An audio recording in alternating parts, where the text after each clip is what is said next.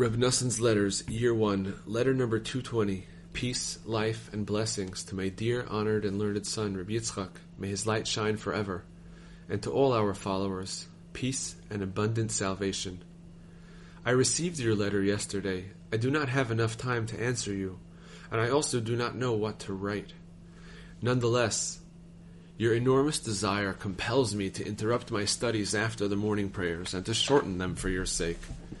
Maybe God will help and send words to my pen that will inspire and encourage you.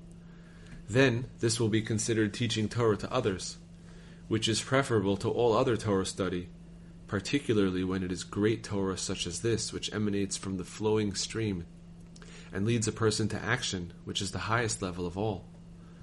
I have already written you a great deal, both what is inscribed in the Rebbe's published holy books and the original teachings that God has helped me to develop based on them, which have been bound into handwritten folios. You have them all.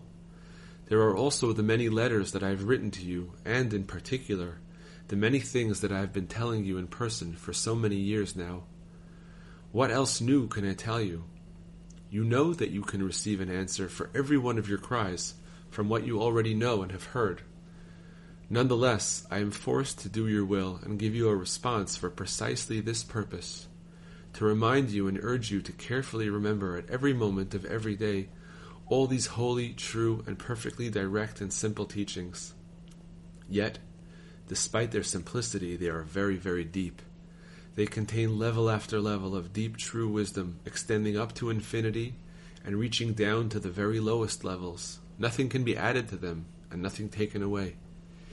You need only look into them and pay attention to what they are saying, and on each occasion you will find life-giving gems of wisdom of all kinds. They contain true advice which will strengthen you, and those such as you, and those worse than you, and those better than you, each person according to what he is, rich, poor, and in between, young and old, healthy and weak, God forbid.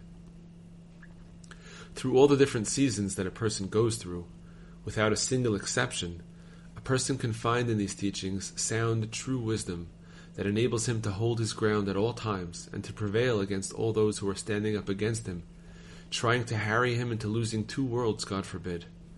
For a person is confronted daily by many obstacles which try to annihilate him completely. Yes, many, many rise up against him from every side. As is written, Ecclesiastes 9:14, there is a small town containing a few men.